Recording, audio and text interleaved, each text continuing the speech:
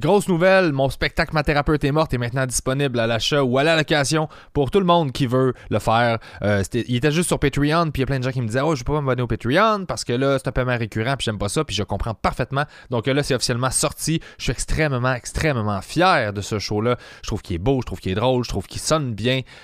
Donc j'aimerais vraiment ça que vous ayez l'écouter. Si t'aimes le carré de sable, si t'aimes ce que je fais, puis tu m'as jamais vu en stand-up, c'est une super belle occasion de me découvrir en format 60 minutes au lieu de me connaître en podcast où je jase avec du monde plus intelligent que moi.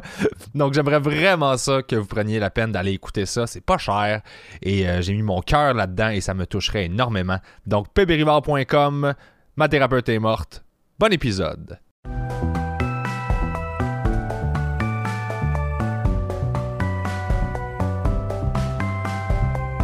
Tout marche. On aime ça. On est dans le vert. Dans le vert. On est dans le cadre. La meilleure couleur. La Celle meilleure. qu'on voit le mieux. Oui. Ah oui, ben c'est ça, là. C'est sûr que toi... On est déjà dans le spectre. La lumière. Ça a commencé. Nice. Épisode de Curieux Mort avec... Denis, comment je dis ton nom de famille? C'est-tu une Panton ou c'est... C'est Panton. OK. C'est Trois-Rivières, fait que c'est pas le... Ah oui, c'est ça. L'accent italien. Il n'y a pas de Panettone. Non. OK. Non, c'est Panton direct. Alias, notre rencontre, on a déterminé que tu t'appelais Dr Laser. Oui. Parce que c'est ça qu'on va parler aujourd'hui. Yeah. Expliquons le contexte. On a un ami en commun, Andy, qui est humoriste. Il m'a dit, il faut absolument que tu parles avec mon ami. C'est Dr Laser. Il connaît tous les lasers. Puis là, j'étais comme, OK, je sais pas trop c'est quoi, mais je savais que ça m'intéressait. Ouais. Puis là, je te parle un peu avant. Puis là, tu dis, ah non, mais je suis un peu inventeur. Fait que là, je suis Ouais. vraiment excité de faire un curieux. Ouais, c'est weird, hein? Ouais, mais c'est vraiment cool. Ouais. Fait c'est quoi ta job? Ma job, ben, moi, je suis physicien déjà, à la Ok. base. On va commencer avec le Oui, titre. c'est ça. Là, avec ça. Fait que je suis physicien. Fait que t'as fait un bac en J'ai fait physique. un bac en physique, Ok. maîtrise en physique, OK. doctorat en physique. Damn, Pas trop mêlant, c'est mais beaucoup de physique. fait ça, c'est beaucoup de physique.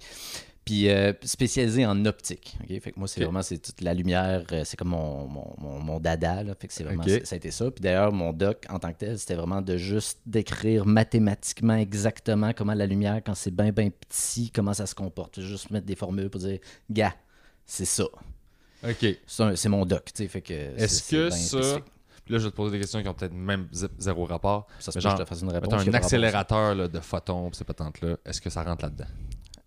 Accélérateur d'électrons. De- mettons, ouais, accélérateur électrons, mais tu sais, les particules, là, ouais. genre- Ouais. Ben, d'ailleurs, si tu focalises la lumière assez, les propriétés du champ magnétique à cet endroit-là peuvent être telles que ça va accélérer des électrons. Fait que c'est une façon d'accélérer des électrons, ce serait avec des faisceaux laser, mettons, hyper focalisés. Fait que, tu sais, OK. je l'ai pas faite Ouais. parce que moi, dans un laboratoire, ça finit mal. OK. Mais sur papier, j'ai fait les équations, mettons, qui pourraient dire « Ah ouais, on pourrait faire ça, puis triper avec ça. OK. Fait que là, toi, je checkais que t'es dans le cadre. Ah ouais, attends, rapproche-toi un peu. Je me Gars, retourne un bon, me peu. rapprocher. On fait ça avant de allez, faire hop, quête. à la J'en bonne profite franquette. pendant que je suis à Québec pour Yeah. venir. Ils m'accueillent chez eux. Il est vraiment smart. Et fait que là, OK. Fait que là, doctorat en physique, optique, qui est le seul cours que j'ai coulé au cégep. Moi aussi. Physique optique. Il a Donc, fallu que je le refasse. L'as-tu coulé? Non, mais c'est le cours de. Sans blague, le cours d'électromagnétique, celui que j'ai eu la moins bonne note de ma vie. Puis c'est un Puis peu. je suis allé là-dedans. C'est ça. Probablement pour me venger. Pour dire, ah ouais? En spite. Ah ouais, c'est ça. Le reste est trop facile, je vais aller là-dedans. Nice. C'est une affaire de même là, qui s'est passé. Ça ou j'avais mal dormi le jour d'examen, mais je préfère la première version. Écoute, Je vais le manger. mais ce serait mal que t'as une carrière juste parce que t'es comme orgueilleux. Mais. Ouais, c'est un peu ça. Ben, dans le fond, Je ouais. pense que c'est ça pour bien du monde. Ouais, probablement. Ouais, dans le fond, c'est vrai, les humoristes, on se venge notre secondaire. Fait Ben, c'est que, ça. Soit tu te venges un examen. Voilà, exactement. Ok, nice. Fait que t'as fait ton doctorat en physique. Et à partir de là, je vais faire le parcours en premier avant qu'on parle exactement ce que tu fais. Tu fais ton doc en physique, tu te spécialises en. En optique, ouais. Ben, tu sais, quand tu fais ton bac en physique, OK, Mhm. c'est vraiment, tu regardes, t'apprends comment marche le monde. Ok. Point. Tu sais, Juste, c'est c'est très mécanique, général, c'est c'est tout, la là. mécanique, c'est Ouais. l'optique, c'est la physique quantique. Tu apprends toutes les affaires, comment ça marche. Puis là, à ce moment-là, tu es super confiant que tu comprends tout comment ça marche. C'est vraiment, t'es comme, ah yes, ok, enfin, ok, c'était ça. Ouais. Après ça, tu commences une maîtrise, puis là, on te dit, OK, tu vas te spécialiser là-dedans. Puis là, je me suis spécialisé en optique, puis c'est là que j'ai compris qu'au bac, je pensais que je comprenais tout, puis nope. Ok. Fait que là, c'est là que tu commences à te spécialiser. Puis rendu au doctorat, là, c'est vraiment, tu te surspécialises dans quelque chose qu'il n'y a jamais personne qui s'est vraiment spécialisé là-dedans avant toi. Ok. Fait que c'est comme, c'est l'espèce de petit chemin qui se fait. Fait que vraiment, bac, généraliste, puis après ça, tu t'en vas dans une craque qui n'existait pas. Ok. Fait que déjà en maîtrise, tu as identifié que l'optique, c'est ça qui t'intéressait. Oui, moi, dans mon cas, maîtrise, ça a été ça. Maîtrise, j'étais plus d'ailleurs dans des laboratoires à faire des affaires, à taponner, puis faire comme, ah, OK, ouais, c'était ce que j'ai appris. En fait, ça fait ça. C'est donc bien compliqué faire cette affaire-là. OK. Puis après ça, je me suis dit, c'est bien trop compliqué. Fait qu'au doc, là, j'ai commencé à revenir dans ma tête puis à faire plus des équations parce que je pétais des lasers quand j'étais dans le labo. Quand t'étais dans le labo. OK, fait que t'as l'option d'être plus comme dans le théorique que dans le... Oui, exactement. OK, nice. C'est une option. Puis tu te souviens-tu quand t'as choisi optique, parce que là, tu parles que c'est de la lumière et tout ça, il doit y avoir une raison, quelque chose qui t'intéresse, interpellé plus là-dedans que dans les autres. OK, je vais te donner 2 réponses à ça. OK. La première, c'est la lumière, c'est extraordinairement trippant. OK? OK. L'étude de l'électromagnétisme, c'est genre l'affaire la plus... Parce que je veux dire, ça se voit pas, c'est la lumière. C'est la seule affaire que tu vois, mais je veux dire, ça t'aide même à voir tout le reste. C'est pas la seule affaire que tu vois, finalement. Ouais. Mais tu sais, l'interaction, pourquoi est-ce que ça interagit de telle façon avec de la matière, comment la lumière interagit avec elle-même, comment, tu sais, c'est tellement abstrait que c'est ça qui fait que c'est hyper trippant. Okay. C'est le fait que c'est pas tangible. Genre, tu peux pas faire des expériences avec la lumière, c'est pas si évident que ça. C'est comme, tu peux pas prendre un bucket de lumière et faire comme, ah, ça fait ça. Il faut que ça prenne des affaires bien spécialisées pour jouer avec ça. Fait que c'est hyper trippant. Nice. Première raison. La deuxième, qui est un petit peu plus concrète, c'est que c'est vraiment la grosse spécialité à l'Université Laval ici à Québec en physique. Il y a un pavillon complet d'optique qui est un des meilleurs en Amérique du Nord, qui est vraiment immense. Fait que le core était là. OK. Puis j'ai comme été un peu absorbé là-dedans par la voie des choses. La majorité de mes professeurs qui étaient là étaient dans ce domaine-là. Fait que j'ai été absorbé là-dedans dans la lumière. C'était super inspirant. Ouais. Fait que, oui, concrètement, c'est un peu parce que c'était la voie à suivre, mais ça n'a pas été ça va être ça. Comme c'était vraiment trippant. Puis c'est pour ça que je rentre là. Puis quand tu dis l'électromagnétisme, le lien avec la lumière, c'est quoi? OK. La lumière, ce sont des ondes électromagnétiques. OK. Je savais pas que c'était des ondes électromagnétiques. Je savais que c'était des ondes, là. Ouais. Mais... électromagnétiques. La lumière a des propriétés électromagnétiques. Et, il y a le fameux... la dualité onde-corpuscule, ça dit-tu quelque chose? Cette fameuse dualité. Non, mais tu sais, des fois, on entend des affaires, on fait comme, ouais, OK, cool, puis on y repense pas. Non. Parce qu'en fait, c'est que le monde dit que la lumière, ça peut être des ondes, ça peut aussi être des photons, qui est une particule. Oui, c'est bon. Okay. Ça s'appelle... OK, je savais pas que c'était ça le nom de la dualité. Tout a un nom, puis quand tu demandes à quelqu'un d'autre, il te dit pas exactement le même nom. Fait que, prends ça au du cash. Moi, c'est les titres d'articles scientifiques, fait qu'il y a jamais les noms, là. Il y a juste comme ça fait à peu près ça. OK. Ben, en gros, la lumière, c'est à peu près ça. C'est des ondes, puis des fois, tu peux dire, c'est une particule, un photon. Okay. Fait que tu peux le voir de différentes façons, puis la raison pour laquelle il y a ça, c'est qu'il y a des phénomènes qui s'expliquent plus facilement quand tu te dis, la lumière, c'est des ondes. Fait que là, tu fais des équations en disant, c'est une onde, fait que ça fait ça. Puis là, tu réalises que ça marche. Puis si ça marche pas, tu fais, OK, ben mettons, je pense que c'est une particule. Ça marche. Fait que là, c'est pour ça que les gens se disent, c'est-tu un, c'est-tu l'autre. En réalité, on est pas mal à se dire, c'est un peu les deux, puis c'est fucké, fait que c'est dur à expliquer, fait qu'on va dire c'est les deux, puis le monde va s'arranger avec ça. Ah ouais. Parce que des fois, ça reste que c'est des théories, c'est des façons de percevoir les choses. Fait qu'il faut des fois faire un petit croche puis se dire, OK, ben c'est peut-être qu'il n'y a pas d'équivalent dans ce qu'on est capable d'imaginer puis de voir. Fait que mathématiquement, c'est un peu les deux. Puis c'est suffisant pour expliquer expliquer le reste de ce qui se passe avec la lumière. Mais là, le rôle, mettons, de toi, qui est au doc ou qui a fini son doc, c'est de pousser encore plus loin là-dedans pour le comprendre, le pourquoi. Ben, pour le comprendre, le pourquoi, c'est plus dans le rôle des universités. Puis là, tu parlais du chemin. Fait que là, mettons que le doc est fini. Mettons que là, je suis rendu que j'ai fait des matchs, je me suis amusé, j'ai poussé des théories, j'ai trouvé une nouvelle façon de décrire quelque chose. Puis OK, là, je pense qu'on a fait le tour. Tu peux devenir professeur, continuer ou aller dans des centres de recherche, puis faire de la recherche plus fondamentale pour essayer d'approfondir, là, comme tu dis, vraiment ces petites connaissances-là. Puis dire, OK, on va faire des tests pour essayer de raffiner cette compréhension-là de la lumière. Dans mon cas, je suis allé travailler c'est l'Institut national d'optique. Salut tout le monde. Qui est, en fait, c'est un centre d'innovation. C'est pas un centre de recherche fondamentale. Notre but, c'est plutôt on est rattaché au concret, les problèmes qui existent. Mettons, quelqu'un dit, moi, j'ai besoin d'une caméra qui fait tel genre d'affaires, puis il cherche partout, il cherche des caméras. Toutes les caméras, il n'y a rien qui fait leur affaire. Ils nous appellent, ils disent, là, êtes-vous capable de faire ça? Puis nous autres, on fait, OK, t'as peu. On regarde dans les universités, qu'est-ce qui se fait. Puis, eux autres, ils ont trouvé de quoi qui pourrait peut-être aller vers ça. Puis on concrétise cette connaissance-là pour en faire un vrai patente pour quelqu'un. Mais je comprends à quel point c'est tellement plus trippant. Là. C'est extrêmement ben, plus tu sais, ça dépend tout Non, le mais temps. Il y a ouais, du monde je veux qui... dire, c'est gratifiant de genre. C'est super gratifiant. Sinon, tu finis comme un Beautiful Mind, puis tu fais juste des équations toute ta vie, puis là, tu fais Ce fou. qui est Puis... pas désagréable non plus. Mais ça dépend pour qui. Moi, j'ai lâché la science à cause des labs, là. Tu sais, j'étais en train de. Tu sais, la réponse est bleue. Puis j'étais comme, la réponse est bleue. Maintenant, fais-nous 2 pages de calcul de pourcentage d'erreur. Puis j'étais comme, attends, je viens de passer 1 heure à faire plus ou moins 0,035%. J'étais comme, ça se passera pas, et chum. Ça dépend de tes passions. Mais non, mais je comprends ce que tu veux dire. Puis ça reste que, tu sais, il y a un peu de ça aussi quand même dans le fait de développer des nouvelles solutions à saveur physique. Là, les maths, il faut qu'on les fasse. T'as pas le choix. Tu peux pas juste dire, bon, ok, eux autres, ils ont fait ça, je tape ça, puis voir si ça marche. Il faut quand même que tu y penses un petit peu, parce que si on en parlait d'ailleurs tantôt avant, si tu fais juste, il y a quelqu'un qui dit, moi, je pense que si tu tapes 2 caméras ensemble, ça va marcher. Moi, mon rôle, c'est de dire, attends un peu, tu pensé à tout? Ouais.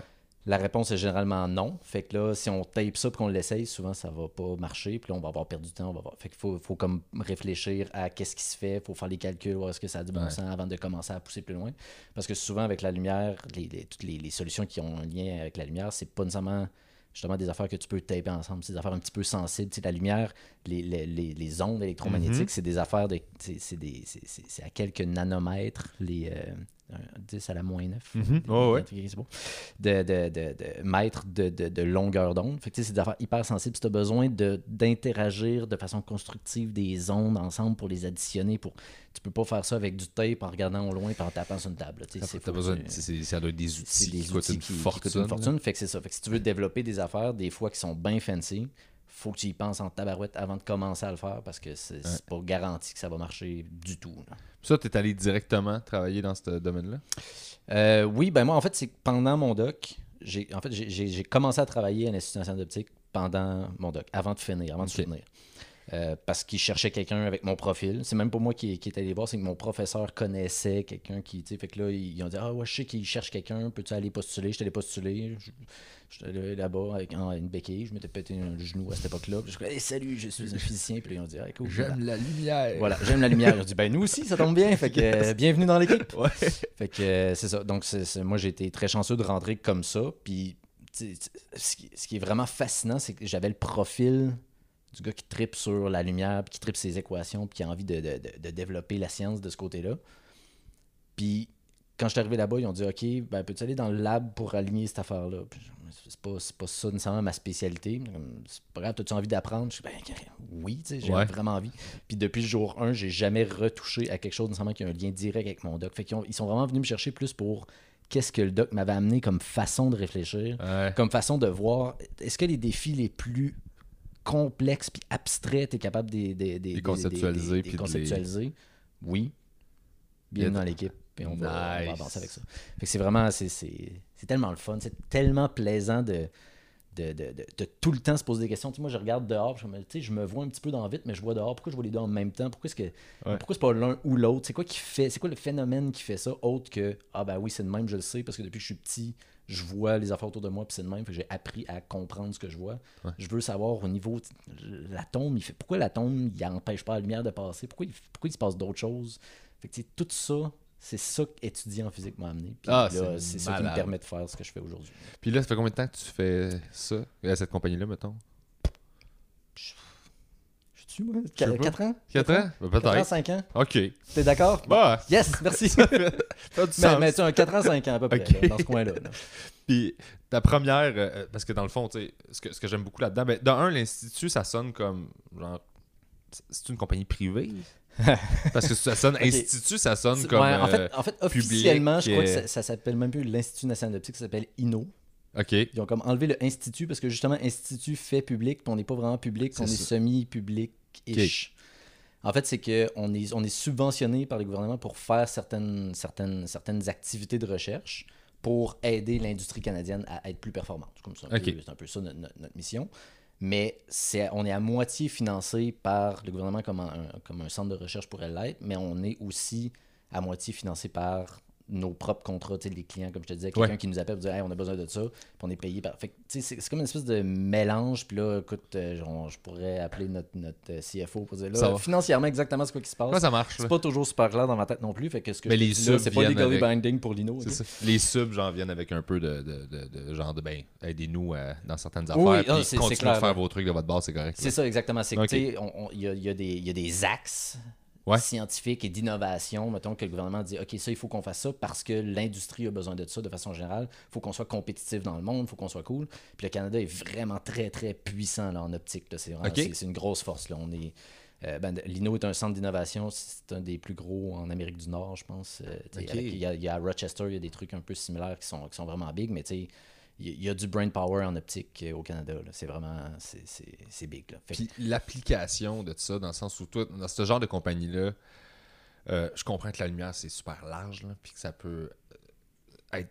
L'application est dans plein d'affaires, puis c'est quelque chose qui rentre en jeu dans plein de trucs, mais y a-tu des domaines plus précis? Tu me parlais de caméra, tu me parlais de trucs comme ça, moi, parce que étant donné que je connais pas ce domaine-là, mon réflexe c'est de me dire OK, qu'est-ce que j'utilise la lumière, les caméras, des caméras, des sensors, des lidars pour déterminer des distances, j'en ai rangefinder, des choses comme ça.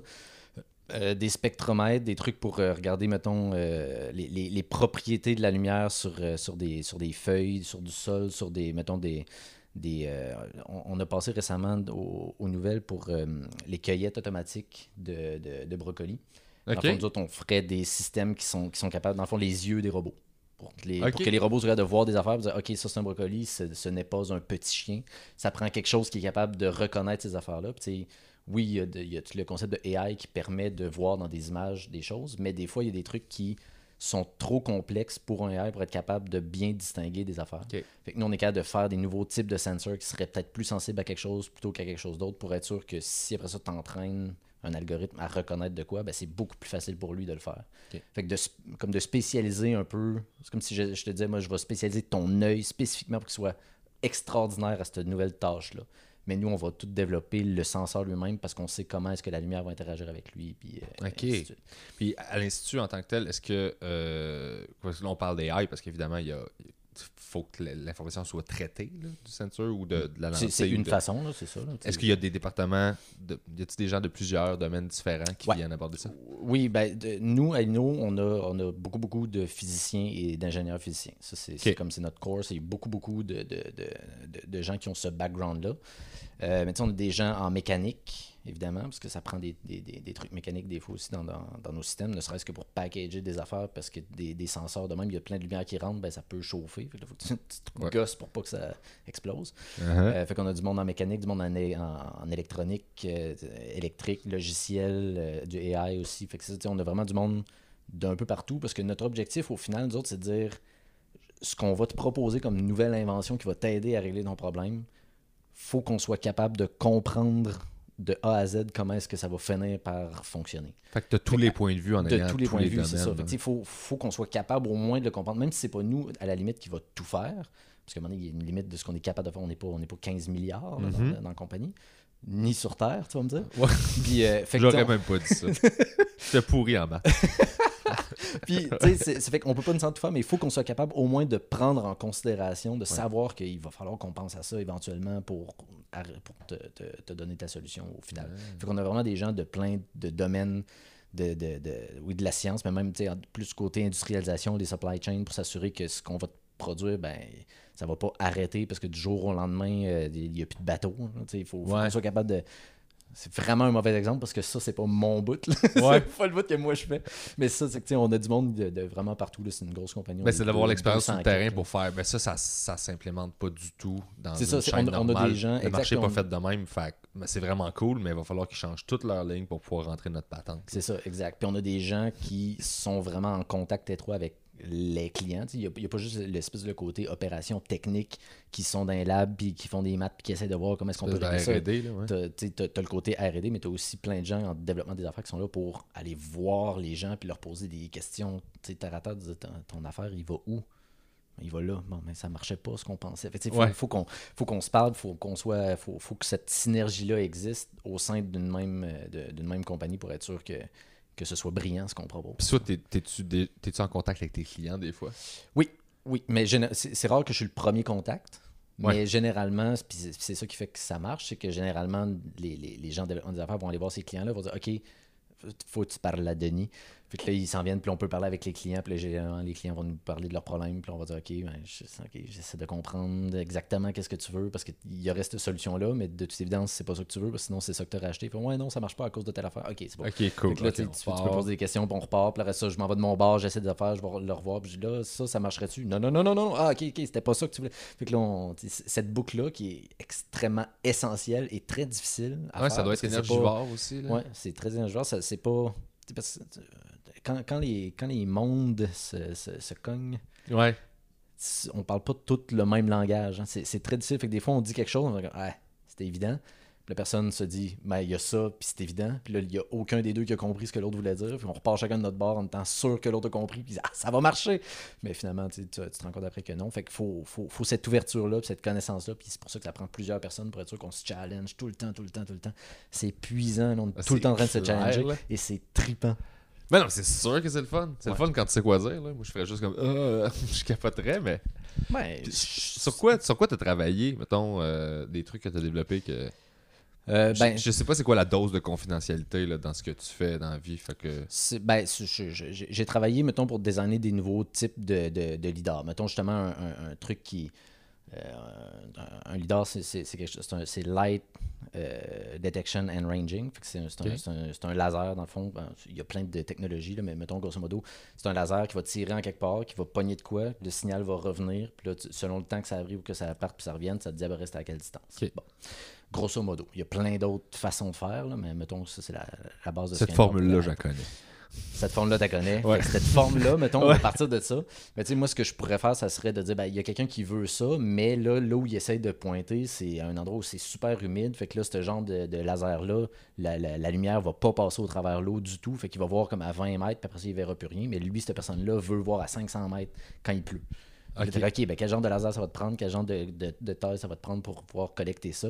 Mais là, si tu tires avec ton laser puis qu'il pogne de l'eau, ben là, il va avoir du signal, il va revenir un petit peu tout le temps. Fait que là, il va tout le temps être en train de dire il y a de quoi à 1 cm, 2 cm, 2, 3 mètres, 4 mètres. Puis là, il est tout le temps en train de te dire de quoi parce qu'il va pogner une goutte. Fait que là, il faut dire OK, bon, ben comment est-ce qu'il faut processer toute cette information-là qui va revenir pour. Fait que c'est tout. Il faut que tu comprennes comment est-ce que l'interaction va se faire entre les patentes qu'il va avoir devant toi puis ton laser, le retour, comment ton senseur va fonctionner, est-ce qu'il va faire chaud, fait que là le senseur il va avoir du bruit électronique là, qui fait que tu vas tout le temps avoir du signal alors qu'il n'y a pas de signal pendant tout. Fait que faut comme tout penser à toutes ces affaires-là, faut designer des trucs, c'est du design de solutions pour aider la personne à dire OK, tu vas être capable de voir à 500 mètres quand il va pleuvoir, inquiète-toi pas mon job. Ok. Là, mettons qu'on deep dive là-dedans. Allons-y. La grosseur du laser va changer quoi? Mettons qu'on prend le scénario de il pleut, je veux me rendre là-bas. Je comprends qu'il va peut-être faire mais il y a de l'eau là, il y a de l'eau là, il y a de l'eau là. Puis fait que là, c'est quoi? Tu te mets-tu un genre de pourcentage d'erreur tant que le signal n'est pas cette force-là? Oui, ben c'est ça. C'est sûr qu'il y a toujours cette possibilité-là. Mais là, souvent, si tu dis ça, tu pourrais dire je vais juste craquer la puissance de mon laser. Il va être bien plus puissant. Fait que quand il va pogner vraiment quelque chose, évidemment, ce signal va être beaucoup plus fort que juste une goutte qui était dans le chemin du laser. Mais là, si tu fais ça, tu as besoin d'un gros laser bien plus puissant. Fait que souvent, tu essaies toujours d'être un petit peu à la limite là, d'avoir le plus petit laser possible qui fait que tu auras un petit peu de signal.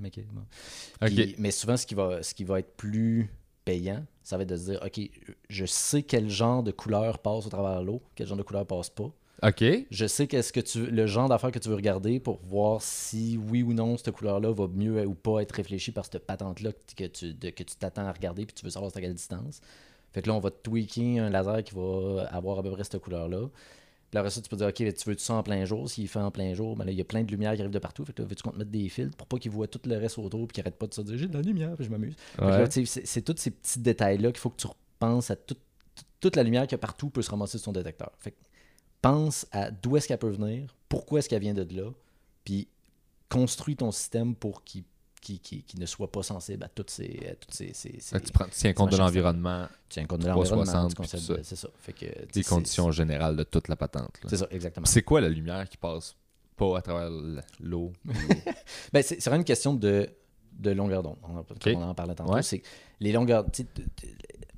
Dépendant des longueurs d'onde, tu vas interagir avec certaines molécules ou pas. Il y a ce qu'on appelle des des raies d'absorption, par exemple. Raies d'absorption de l'eau, c'est que l'eau, c'est du H2O.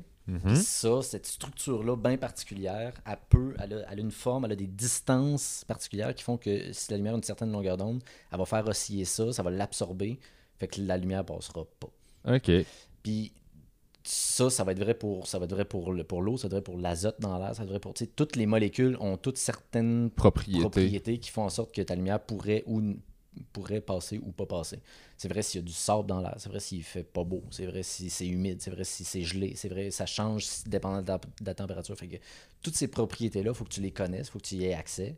Puis nous, de notre côté, on a des spécialistes justement qui sont spécialisés là-dedans. Là. Ils ont des banques de données, ils sont capables de dire OK, ben là, s'il fait un petit peu plus humide, il y a telle affaire qui va se passer. Fait qu'on est capable de vraiment aller pinpointer dans tout le spectre électromagnétique, de dire là, je pense que ton best case, c'est d'aller à cette longueur d'onde-là. Okay. Spécifiquement, ça va passer au travers tout, tu vas être bien content. Et on sait aussi qu'il existe des lasers qui sont capables de tirer cette longueur d'onde-là. Parce que c'est pas toutes les longueurs d'onde nécessairement qui sont accessibles en tout temps. Là. C'est ça, j'allais dire. Les lasers sont qualifiés, c'est pas le bon nom, mais sont classés comme par longueur d'onde, par couleur, par force. Dépendant des technologies dans ton laser, il va avoir ça va être différentes longueurs d'onde, mettons, que tu vas pouvoir faire sortir de ça. OK. Puis, il y a certaines longueurs d'onde que la technologie en tant que telle ne te permettra pas d'avoir beaucoup de puissance. Tu es capable d'avoir un laser avec cette longueur d'onde-là. Il y a certaines technologies qui te le permettent, mais tu n'es pas capable d'avoir beaucoup de puissance parce que la technologie fait en sorte que si tu as trop de puissance, il y a des affaires qui vont péter dedans. Parce que il pourrait y avoir des types de revêtements sur des miroirs, sur des machins à l'intérieur qui font que ça ne peut pas toffer à des grosses énergies. Fait que si tu as un laser que tu veux vraiment super puissant, ben là, peut-être que les longueurs d'onde auxquelles tu as accès ne sont pas les mêmes. Fait que si tu veux vraiment tirer, avoir un leader qui fait comme moi, je veux voir la Lune à peu près à quelle distance, tu as besoin d'une certaine puissance, mettons, pour réussir à te rendre jusque-là. C'est ça. Mais là, c'est pas toutes les longueurs d'onde que tu es capable d'avoir un laser qui va avoir suffisamment de puissance pour se rendre là. Ou si tu en as, il faut que tu tweaks vraiment plein d'autres affaires, que tu aies un détecteur qui est hyper sensible parce qu'il n'y a pas beaucoup de lumière qui va se rendre et qui va revenir. Fait que là, tu es obligé d'avoir un détecteur qui, lui, va être super sensible. Fait que c'est toute une question d'équilibre entre tous les différents éléments dans ton système qui fait en sorte que ça va passer ou pas. Puis, tu sais, les gens qui travaillent à faire ce genre de système-là ne sont pas nécessairement les spécialistes de chacun de ces petits éléments-là. Il va y avoir des gens qui sont beaucoup plus spécialisés pour un patente que pour l'autre. Mais ça prend quelqu'un, généralement, qui va avoir l'espèce de vision globale qui dit « OK, il faut qu'on pense à tout. Toi, tu penses à ça? OK. Toi, tu penses à ça? Toi, tu penses à ça? » Fait que tout le monde lève des flags tout le temps. Tout le monde lève des flags tout le temps. Puis jusqu'à la fin, il y a tout le temps quelqu'un qui fait « Mais là, t'as peu, ça se peut-tu que... » Fait que c'est tout le temps de jongler avec le « On a-tu vraiment pensé à tout? » Puis jusqu'à ce que tu l'essayes, puis là, ça marche. Oh, OK, good job, gang. Puis là, tout le monde se tape dans la main. Mais tout le monde est on board. Il n'y a pas une attitude de genre tu gosses, tu sais. Ben, je sais pas ailleurs, mais moi, j'ai pas ça. Okay. nous dans nos équipes, d'être de même. C'est tellement c'est pas utile. Puis c'est pas... Tu sais, la majorité des gens sont pas de même. La majorité des gens veulent aller en quelque part. Des fois, il y a du stress qui peut faire en sorte que t'es comme ça marche pas, puis là, ça peut mal sortir, mettons, mais les gens veulent que ça marche, les gens veulent que ça fonctionne. Puis s'il y a de quoi qui marche pas, ils font pas comme ça marchera pas. Ils font ça. OK, là, ça se peut que ça. On va y penser. OK, puis là, ils vont travailler, ils vont se relever les manches, ils vont essayer d'avancer plus. Fait que j'ai jamais vraiment vu, à part dans des grosses situations de stress, des gens avoir une attitude de ça marchera pas. Ça arrive pas. Là. Ouais. C'est pas... Ça, j'imagine que c'est aussi, surtout, tout le monde est pas mal là, des docs, j'imagine, là, dans cette... En grande majorité, maîtrise doc. Fait que tu sais, t'as un raisonnement qui vient avec ça qui est comme... Mais, genre, je sais pas si... On a un but commun, là. Le but, c'est de se rendre, là. Oui, c'est ça. Généralement, si tu t'es rendu au doc, c'est parce qu'en quelque part, t'es persévérant, là, parce que je te dis tout de suite, c'est pas nécessairement trippant jusqu'au bout. C'est sûr, puis, là. Fait qu'il faut que tu sois persévérant. Mais je te dirais que même, t'as pas, on a plusieurs personnes qui n'ont pas nécessairement des maîtrises et des docs non plus là, dans la gang. Puis souvent, moi, c'est tellement une question de dans quoi est-ce que tu es habitué pour te dire. Tu sais, moi, mettons, quelqu'un me dit je pense pas que la lumière peut passer. Je suis comme non, t'as peu, je vais essayer de quoi. Au même titre que moi, j'ai essayé à un moment donné de juste mettre une boîte par-dessus un laser pour le protéger dans un lab un moment donné, pour une quelconque raison. Puis là, je cherchais de quoi, puis il n'y avait rien. Qu'est-ce que je mets pas, juste par-dessus? Puis là, je suis pas habile, moi, pas en tout. Là. Fait que, je mettais de quoi, puis là, ça tombait. Ça marchera jamais. Puis il y a un technologue qui est à côté de moi qui fait t'as peu. Puis là, il est allé en bas dans l'atelier, il a tout patenté un machin, il a gravé au laser dessus des trucs, puis il est venu me le placer. Tu sais, jamais j'aurais pris l'effort de faire ça. J'aurais trouvé la solution la plus compliquée pour essayer de protéger mon laser avec d'autres choses, avec un autre laser qui tire sur les poussières. Pour que, tu sais, jamais j'aurais pensé à aller me gosser de quoi avec du métal, avec une plieuse. Pour moi, ça, c'est infaisable. Okay. Infaisable. C'est ça. Alors que pour lui, c'est comme, regarde, on va faire ça dans 2 secondes, c'est fini. Fait que c'est vraiment juste une question dans quoi tu es habitué, avec quoi tu es à l'aise. Puis, plus tu as des gens qui sont à l'aise dans plus d'affaires, plus tes projets vont aller loin parce qu'il y a quelqu'un quelque part qui va dire vous avez tout abandonné sauf moi. Fait que, ouais, c'est facile. Moi, je sais comment le faire. Ça, je sais comment le faire. Check mon balai. Puis il va le faire. Puis il va avancer dans cette direction-là. Fait que globalement, tout le monde avance si t'as plein de gens qui, chacun dans leur petit truc. Dans leurs petits trucs sont comme inarrêtables. Puis là, toi, tu me disais que t'as rien touché vraiment à ce que tu avais fait au doc depuis que t'es là. Mais ta spécialité, ça demeure la lumière, les lasers. Tu sais, j'ai pas touché ce qui était. Parce que mon doc était très, très, très théorique. Là. Très théorique. Fait que c'est sûr qu'il n'y a jamais personne qui est venu nous voir à l'INO pour nous dire salut, moi, mon problème, ce serait de trouver une équation. C'est jamais arrivé. Fait que c'est sûr que spécifiquement ce que j'ai fait au doc, évidemment, ça n'a jamais servi depuis que je suis là. C'était quoi exactement ce que tu as fait au doc? C'était un formalisme mathématique pour bien décrire les faisceaux hyper focalisés par des surfaces, ça fait longtemps que je me souviens plus du titre, mais par des surfaces focalisantes extrêmes. Fait que si tu prends de la lumière puis tu la focalises, tu fais pas juste, mettons, tu as une lampe, une loupe, puis là tu la focalises un petit peu, ça fait un petit point qui est plus petit qu'initialement ton faisceau qui arrivait. Bon, ça c'est de la focalisation. Focalisation extrême, c'est de dire tu as de la lumière qui arrive de partout, tu l'amènes toute vers un même petit point de façon cohérente pour que le petit point soit le plus petit possible. Puis là, ça, mathématiquement, le décrire, ça se fait, mais souvent, tu es obligé de passer par des équations quand même assez funky. Puis moi, j'étais comme, non, je pense qu'il y a une façon plus simple de décrire ça. Puis là, j'ai essayé de décrire une façon d'écrire mathématiquement une façon de représenter ce mini point-là de lumière focalisée et de regarder toutes ses propriétés, parce qu'une fois que la fonction est faite, une fois que tu as développé la fonction mathématique qui décrit ça, là, tu peux la décortiquer, puis l'analyser, puis faire des graphiques avec, faire comme, OK, regarde, fait que là, si tu mets un électron dans ce petit mini point-là, dans le fond, il va pas comme partir vraiment vite, parce que c'est de même ça marche. Fait que là, tu sais, c'était de développer la formule qui permet de beaucoup plus facilement analyser ce petit point-là que de faire des gros calculs avec parce que tout se fait, là, mais présentement, c'était plus avec des gros ordinateurs surpuissants qui sont capables de dire, bon, ben là, on va tout analyser, le petit bout d'espace par petit bout d'espace, comment la lumière avant interagit avec elle d'après. Puis, je me dis, non, t'as peu, il y a sûrement une formule bien plus simple qui permet de faire ça. Puis j'en ai trouvé une. Malade. C'est fantastique. C'est carré. Mais tu sais, ça s'applique sur tellement pas grand-chose. Mais c'est ça le concept des docs souvent, c'est que t'as creusé, t'as fait, hey, j'ai trouvé de quoi? J'ai trouvé de quoi que jamais personne n'a trouvé. Puis ça aide à améliorer cette petite bière dans le domaine, dans l'espèce de montagne du domaine. Comme, ça, c'est ma graine. Hop. Ça, c'est nice. Est-ce que la logique de, mettons, ce que tu viens de me décrire là, mon réflexe, ce serait de me dire, mettons, tu pognes la lumière de partout, puis tu focalises dans un petit point. Dans ce petit point-là, il y a comme de l'énergie de tout. Là. Il doit être bien plus chargé. Puis est-ce que c'est comme ça que ça fonctionne? Tu concentres toute l'énergie? Oui, c'est ça, exactement. C'est que tu vas la concentrer. De la même façon, quand on joue une loupe quand on est jeune puis qu'on fait brûler une feuille. C'est ça, exactement. Là. Quand tu focalises ton énergie en un seul point, ben, toute l'énergie qui arrivait d'une surface grosse comme ta loupe est rendue dans ça de gros. Fait que la densité de ton énergie est beaucoup plus grande. Fait qu'évidemment, tu vas brûler ta fourmi. C'était ça ton point. Ben, c'était l'image d'enfant que j'avais, mais mon point, c'était toute ton équation elle permettrait de calculer combien il y a d'énergie comme rapidement. C'est ça, exactement, directement. Puis tu sais, quand c'est juste une loupe qui pointe de l'énergie sur une petite fourmi, moi, j'ai jamais fait ça parce que j'aimais beaucoup les fourmis. Je faisais sur des feuilles, moi. Sur des feuilles, okay, c'est ça. Moi aussi, j'étais de même. Mais je sais qu'il y a du monde qui. Non, mais on leur parlait pas. Non, c'est ça. C'est bizarre. Ils jouent au hockey. Ouais. Puis ça se décrit mathématiquement relativement simplement. C'est juste que dès que tu veux raffiner ce calcul-là, quand la lumière vient de plus d'angles différents, puis que la lumière a des propriétés qui font qu'elle s'additionne, parce que la lumière a des propriétés vectorielles qui sont que la lumière oscille dans certains axes dans l'espace. OK. En fait, c'est la lumière... J'aime dire que la lumière, c'est une propriété de l'espace en un point donné. Fait que il y a de la lumière là parce qu'à ce moment-là, il y a une certaine quantité d'énergie qui oscille de telle façon à cet endroit-là. Puis là, la lumière, elle bouge parce que cette propriété-là se répand avec le temps. OK. Fait que il faut comme utiliser ce mindset-là pour pouvoir décrire lorsque la lumière a certaines propriétés de polarisation spéciale, puis qui est vraiment focalisée d'une certaine façon, que toutes les polarisations finissent par arriver exactement dans le même angle quand elle arrive là, ben ça, c'est la condition nécessaire pour que le point soit le plus petit possible. OK. Si la polarisation n'était pas la bonne au début, le spot va être un petit peu plus gros, fait que c'est pas pareil. Puis là, il y a comme une façon de tout mettre ça ensemble pour s'assurer que le spot soit le plus petit possible, puis là, d'écrire mathématiquement comment est-ce que ça, c'est possible, puis quelles sont les propriétés si ça arrive. Ça, c'était pas quelque chose qui était facile à faire à ce moment-là. Puis la lumière, les propriétés de la lumière dont tu parles, ça, c'est des trucs qui sont pas... C'est pas des probabilités, là. C'est mesurable, quantifiable.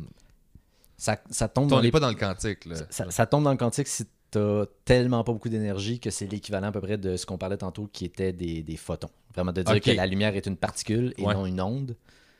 Si tu commences à tomber dans des énergies qui sont que, ben, pour avoir cette énergie-là, ce serait une particule. Là, tu commences à tomber dans le quantique où tu sais, es-tu là et pas là? C'est ça, et 60%... Il y a une possibilité, Okay. c'est ça. Là. Fait que là, on commence à embarquer dans le quantique. Fait que c'est juste, dans le fond, c'est pour ça que dans le fond, le quantique, c'est l'infiniment petit. Là. C'est l'infiniment petit. Ça s'applique, mettons, à l'infiniment petit. En théorie, le quantique est dans tout, sauf que l'effet global du quantique est quelque chose qu'on appelle de déterministe, parce que c'est tellement la somme de plein de probabilités qui, au final, seraient, mettons, de 50-50 que ben, c'est 50. C'est comme il y en a tellement que les statistiques s'enlignent vers la moyenne de ta probabilité. OK. Tu peux voir ça de même, là, quand il y en a trop.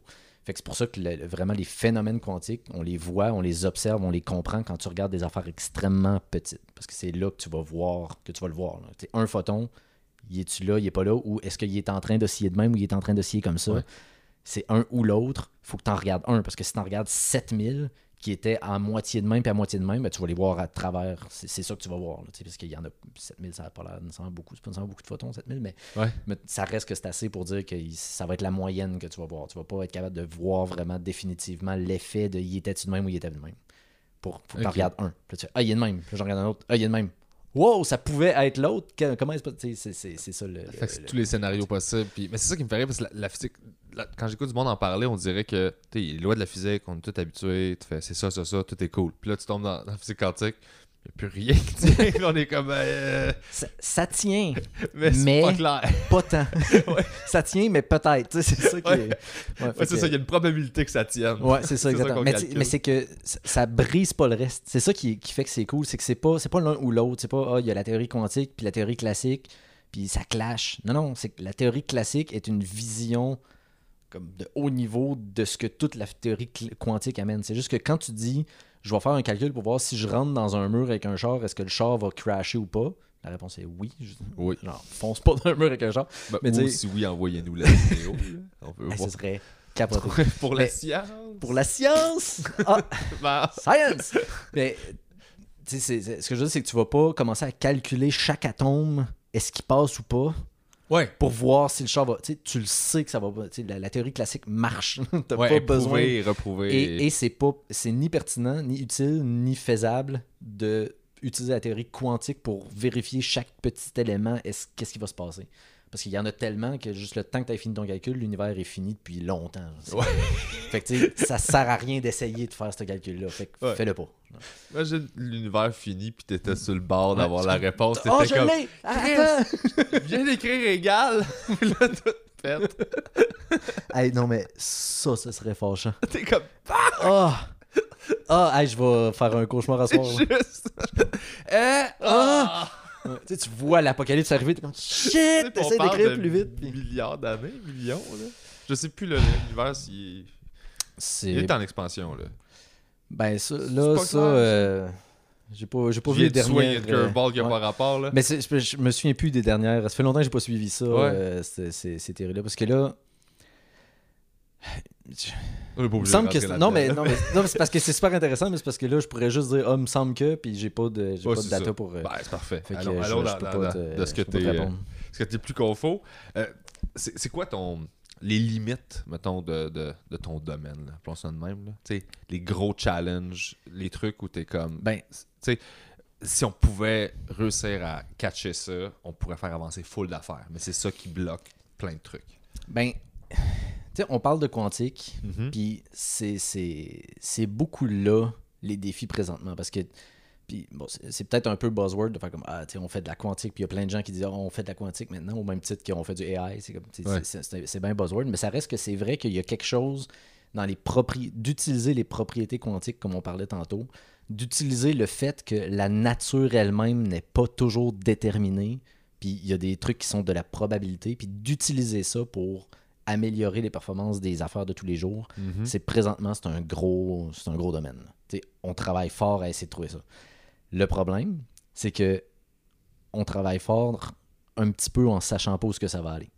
Parce que on est en fait à explorer qu'est-ce que ça peut donner de plus. C'est pas comme si on est capable de bien l'exploiter, ça va marcher. C'est OK, on connaît ce phénomène physique-là, qui est très cool.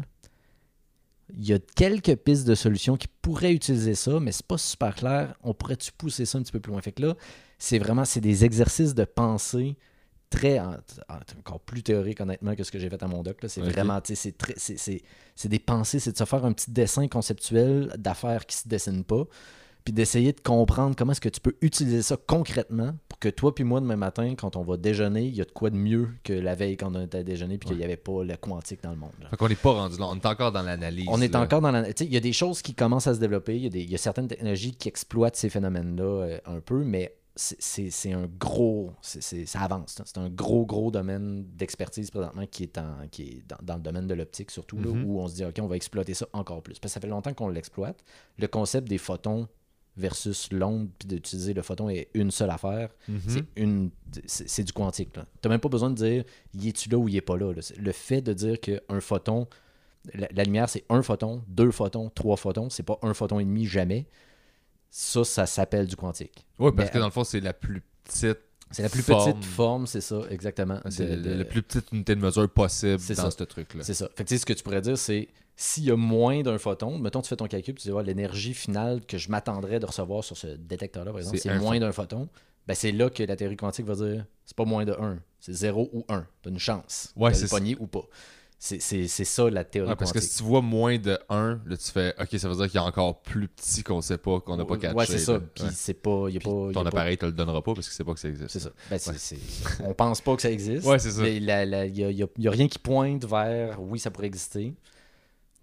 Tout dans la vie peut être challengé. Ça se peut que dans quelques années, on fasse comme on était-tu dans le champ? On était-tu calme? Oh, mais quels avec nos idiots. doctorats. Ils sont allés chercher des affaires de probabilité pour décrire ça. Come on, guys. C'est en dessous d'une roche.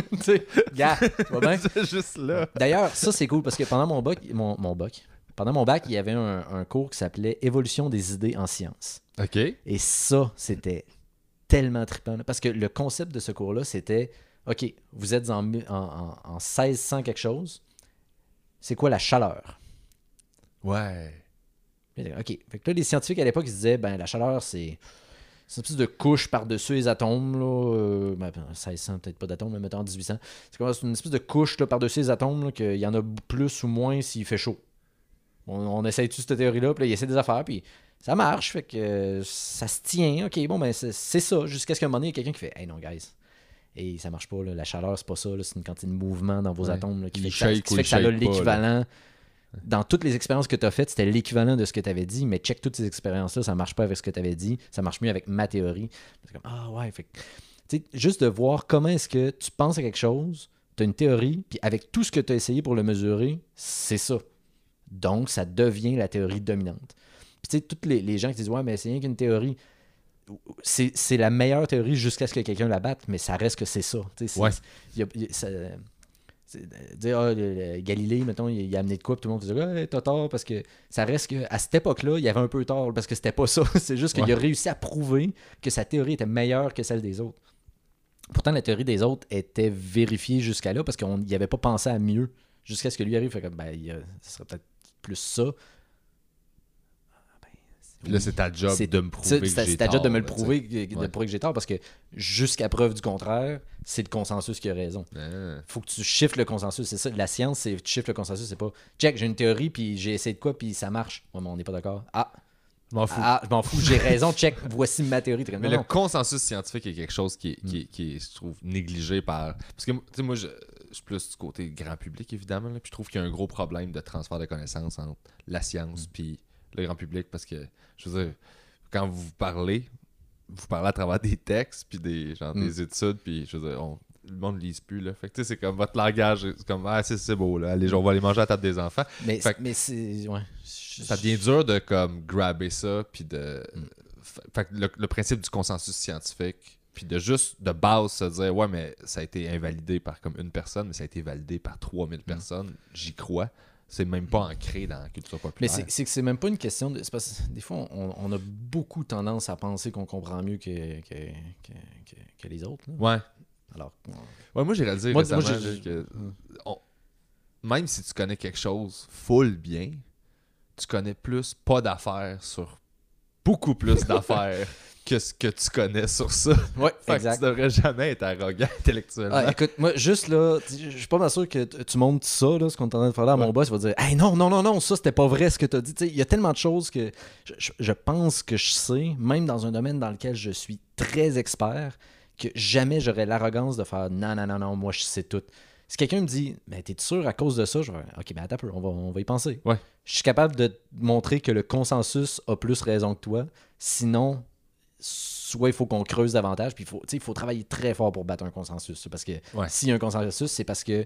Puis ça, j'ai l'impression que c'est le truc peut-être qui manque dans la communication avec les gens de façon générale.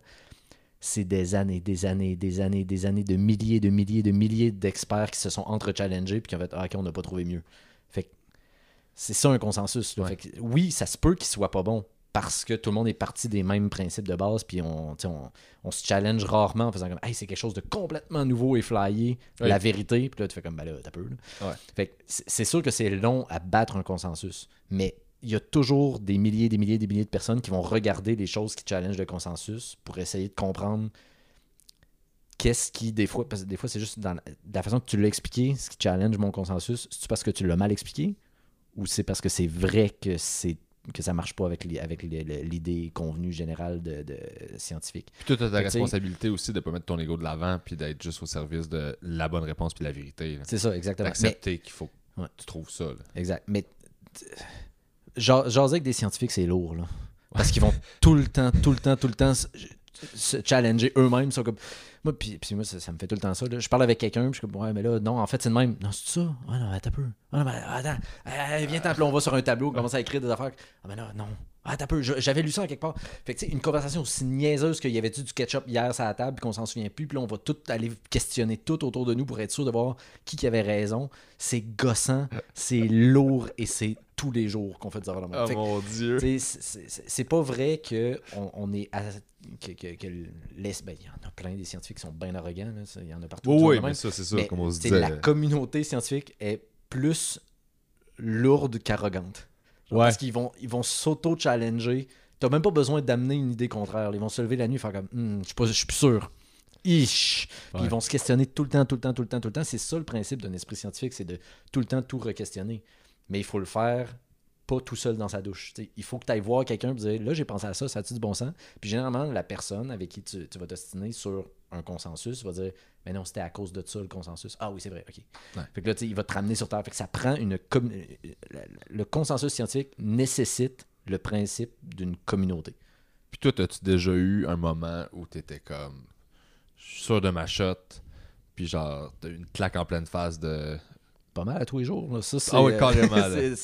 c'est parce que le moindrement que tu travailles plus longtemps que 5 minutes tout seul, tu vas partir sur une tangente à un moment donné, puis il faut que quelqu'un puisse te ramener. Quelqu'un peut te casser ça en une seconde, c'est juste que tu n'y as pas parlé. C'est ça, exactement. Puis c'est pas une question de nécessairement... La physique, c'est compliqué.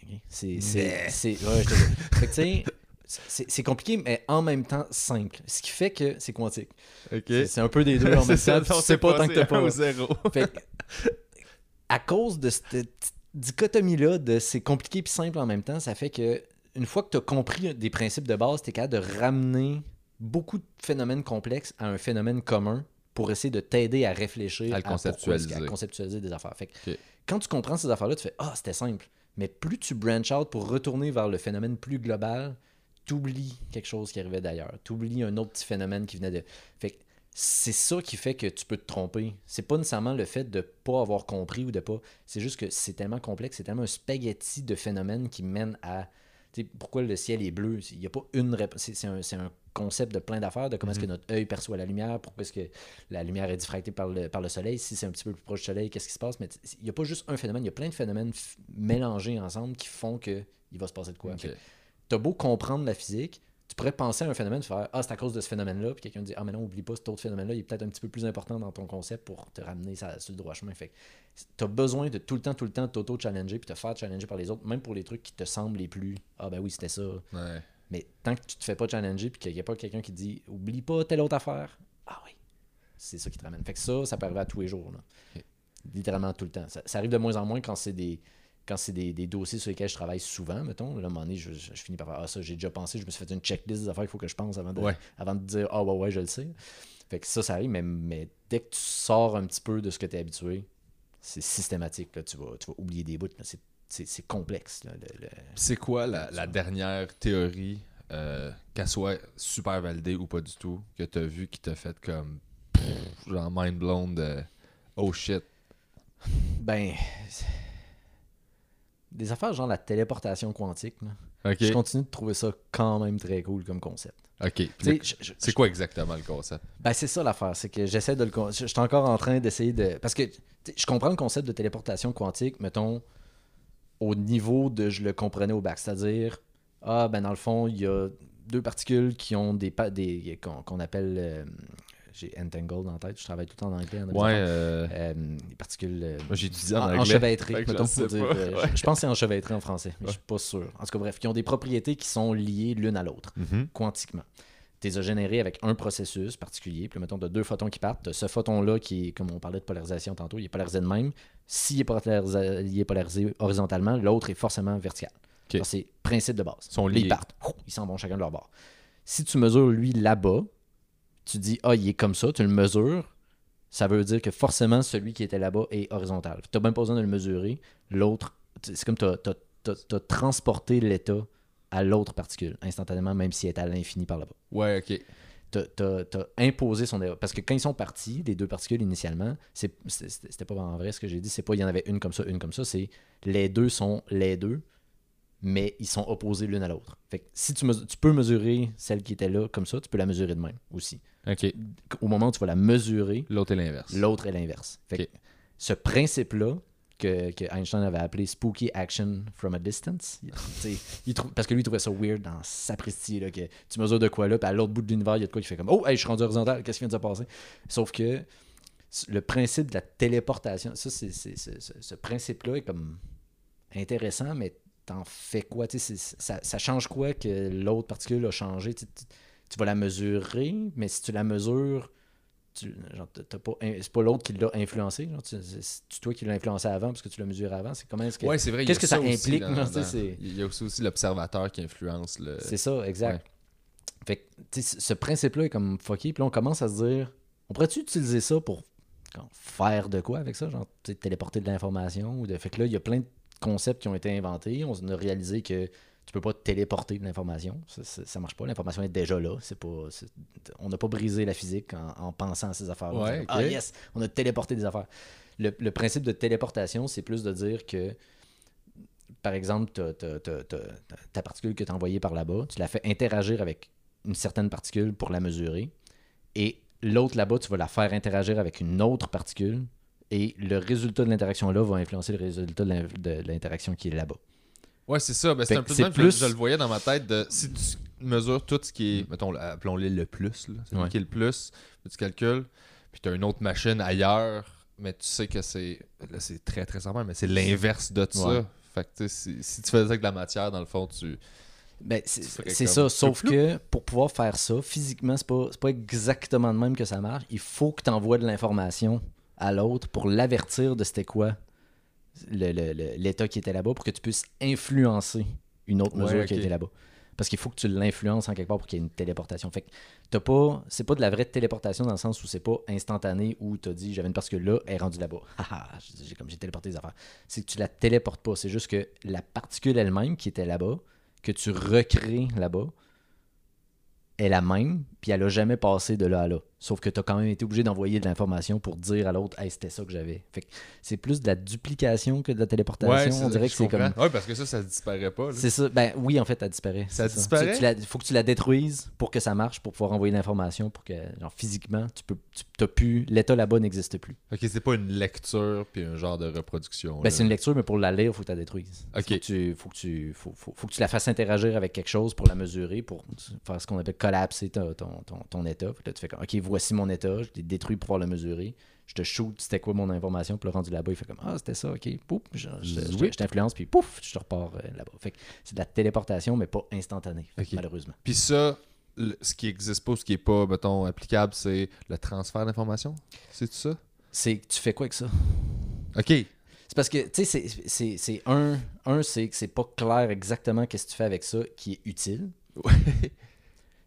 Il y a quelques pistes de réponse à ça. Ça, c'est peut-être le bout où j'ai moins le droit de te le dire, mais il y a des pistes de solutions.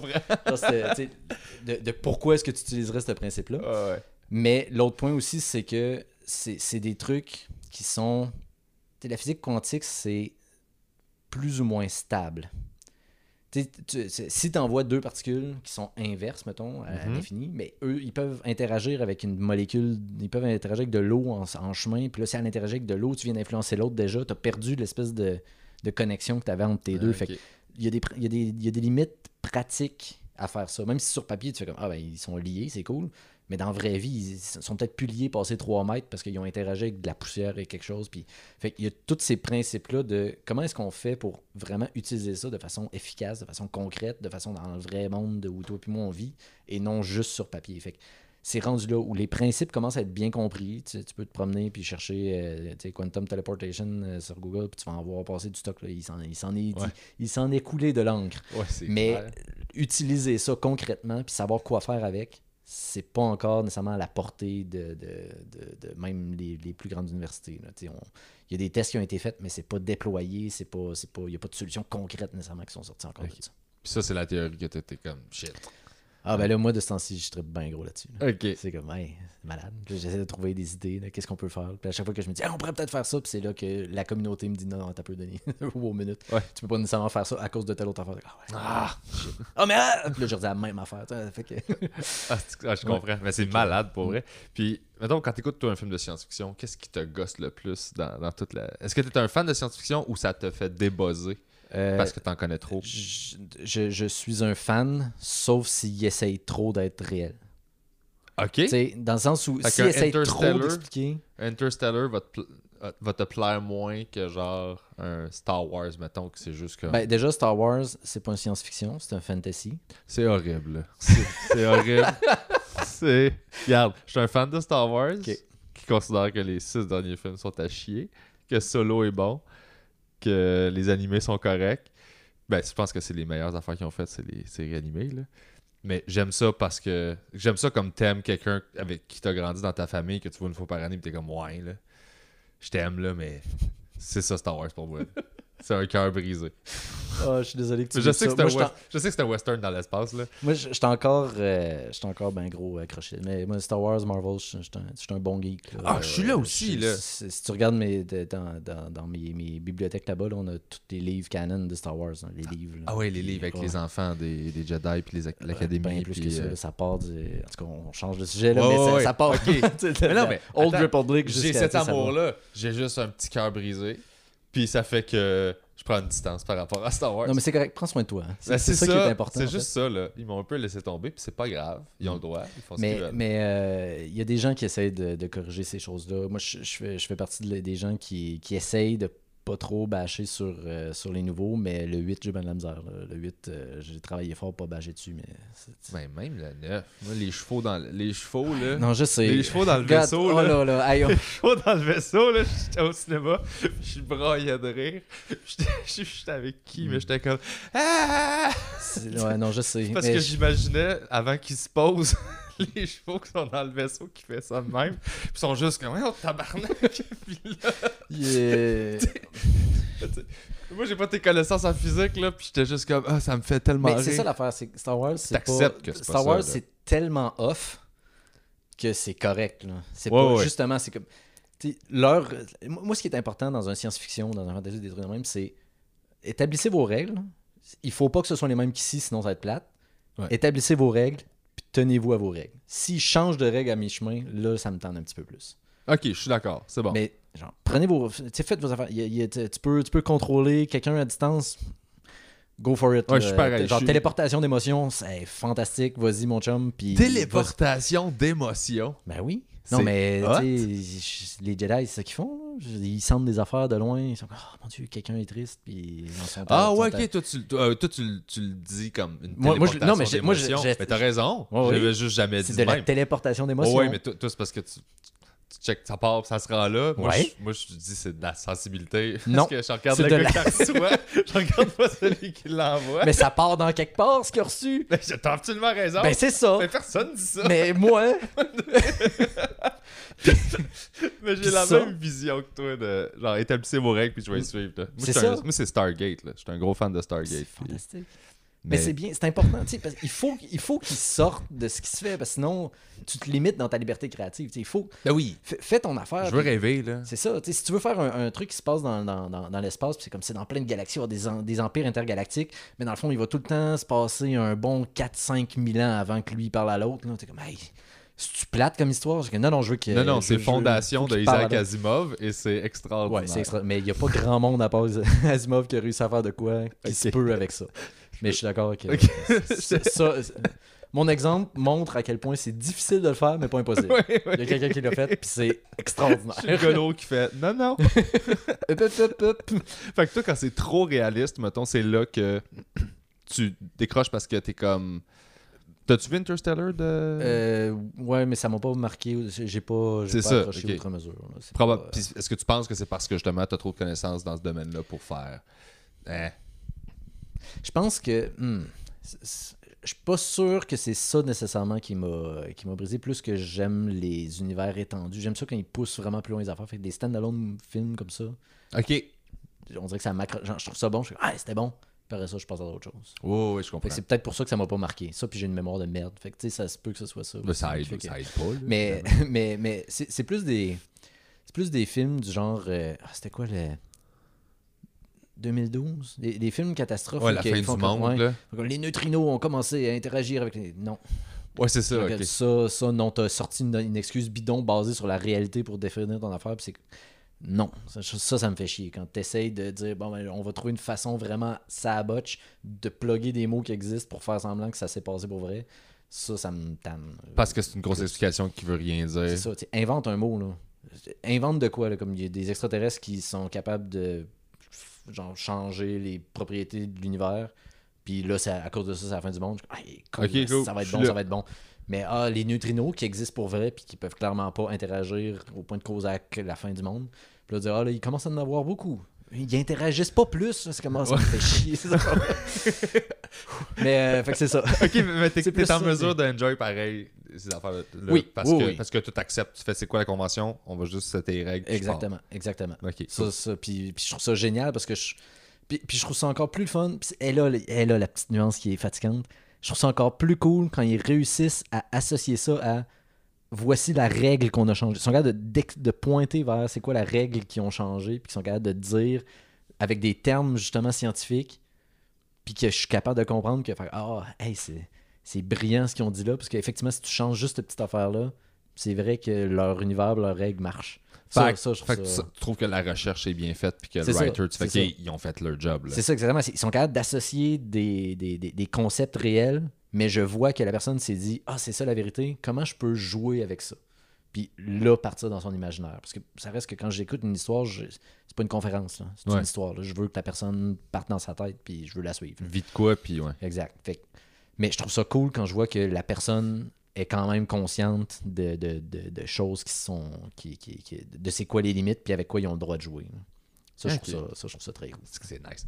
Puis, je veux pas te prendre trop de ton temps, là, fait que je vais te poser une dernière question. C'est quoi ton fantasme scientifiquement parlant là, de. Genre, seulement.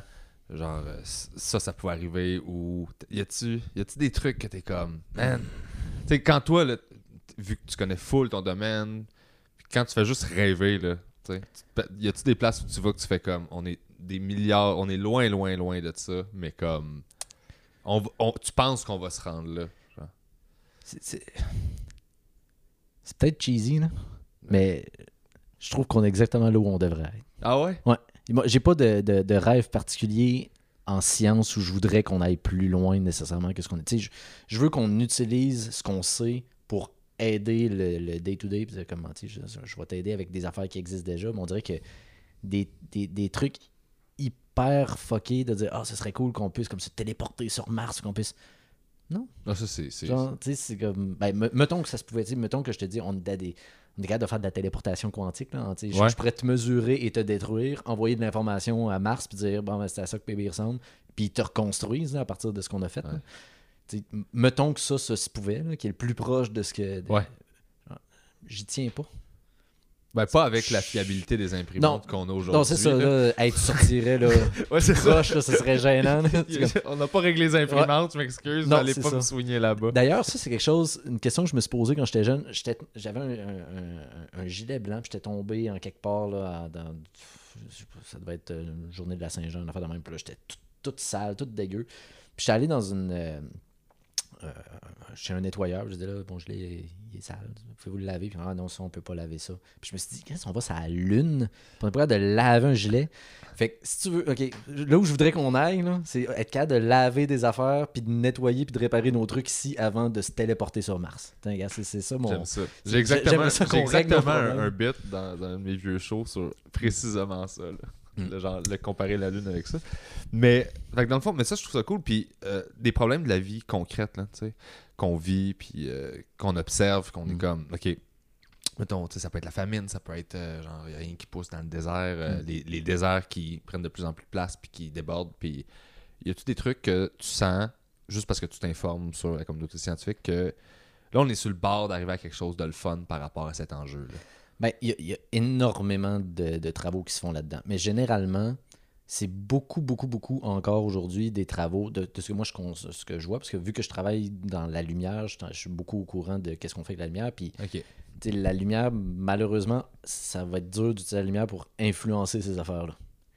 Ça va être beaucoup plus facile de les mesurer ou d'avoir une perception de ces trucs-là. Fait que moi, ce que je suis conscient, qu'on voit beaucoup, beaucoup, beaucoup de plus en plus, c'est des trucs de mesure pour essayer de tester puis d'avoir du data pour être capable de convaincre. Fait que c'est plus ça, c'est d'être capable de dire, regarde, là, on en a des images, on en a du data, on voit tout. Là. Tu peux pas nier cette problématique-là. C'est clair et net.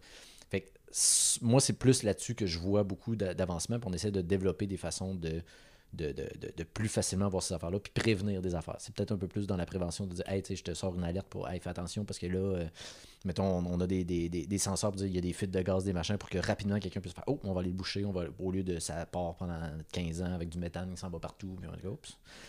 Avoir plus des senseurs, puis avoir des trucs sur des satellites, sur des drones, sur des avions à terre, partout. T'sais, nous, on essaie de mettre des capteurs un petit peu partout qui utilisent les propriétés de la lumière pour dire, hey, il y a de quoi là, il y a de quoi là, de quoi là, de quoi là, de quoi là. C'est peut-être ça à rendre fou de voir à quel point il y a des affaires partout qui chient, mais au moins aller voir et en être conscient. Après ça, on est capable de mesurer et dire, ah ben, il y a une corrélation entre ça et les mesures que je suis en train de voir. Fait peut-être que ça, il faudrait qu'on arrête de le faire. Fait que c'est surtout là-dedans que je vois beaucoup d'avancement. Fait que tu vois l'application de ce que toi tu peux développer. C'est ça. Qui va aider à prendre des données puis à faire avancer le truc. Ben c'est une thématique que j'aime beaucoup dans ma job. On en a beaucoup là, des projets là-dedans. Là, nous, on est on essaie de beaucoup donner ce genre de capteurs-là pour aider les gens. On a toute une unité d'affaires qui est sur l'environnement. Là, on essaie de voir c'est quoi les problèmes, puis on peut faire de quoi pour vous donner du data pour vous aider, parce que c'est pas nous nécessairement qui va les nettoyer, on n'a pas ce qu'il faut, mais on peut vous donner des senseurs pour vous dire, regarde, c'est là qu'il faut que tu ailles faire, que tu ailles intervenir, ou ah non, ça finalement, tu pensais que c'était donc bien terrible, mais finalement non. Fait que pour aider aux gens à mettre les efforts aux bons endroits, ça prend des senseurs, ça prend de l'intelligence, ça prend de comprendre c'est quoi le... Quand je dis l'intelligence, c'est pas que je suis plus brillant que les autres, l'intelligence, c'est vraiment juste, c'est le terme qu'on utilise pour dire t'as des données, ça veut rien dire tant que tu les traites pas, tant que tu comprends pas ce qu'ils veulent dire puis ce qu'ils sont interprétés. Fait que des fois, dans le senseur lui-même, tu peux mettre de l'intelligence pour lui dire, ok, ben, il va te sortir une donnée qui est utile pour toi pour prendre des décisions. C'est ça le concept. Puis y a-tu une application de quelque chose que tu as développé dont tu es extrêmement fier dans le monde réel, là, que tu as vu, genre, ok, moi je suis parti de là, j'ai fait ça, ça a créé ça, eux autres qui ont été en mesure de faire ça avec, Puis ça a découlé de ça. Ben, présentement, ce sur quoi on a travaillé, qui est peut-être le plus concret récemment, qui est dans une veine que je trouve vraiment très cool, c'est comme je te parlais des cueillettes automatiques et De robotisées. brocoli. Parce que ça, au-delà de, tu sais, des fois, c'est peut-être touchy, il y a des gens qui disent, ah ben là, tu cueilles des brocolis avec un robot, là, t'enlèves la job à ben du monde, mais ils vont pouvoir aller les cueillir ailleurs. Là. Présentement, il manque de monde. C'est pas, Ouais. c'est pas, tu sais, il y en a des affaires à cueillir. Là. C'est pas, tu vas pas nécessairement les remplacer, c'est juste que tu vas augmenter le manpower de gens qui vont pouvoir aller récolter des affaires.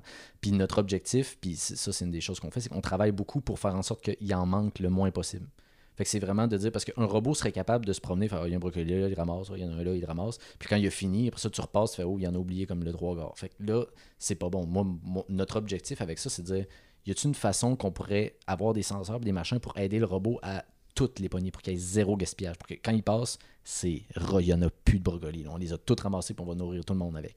Fait que tu sais, ça, moi, c'est des choses que ce genre de trucs-là qu'on développe, je trouve que c'est extrêmement utile, ou des choses qui disent, ben, en plus de regarder, y a-tu un brocoli, y a-tu capable de dire s'il est en santé ou pas, pour avertir le fermier et dire, hey là, by the way, il se passe telle affaire sur ton champ, il y a des parasites. Ouais. Fait que, tous ces genres de choses-là, oui, c'est des trucs qu'on peut questionner avec la lumière. Fait que là, on développe tout ce genre de choses-là.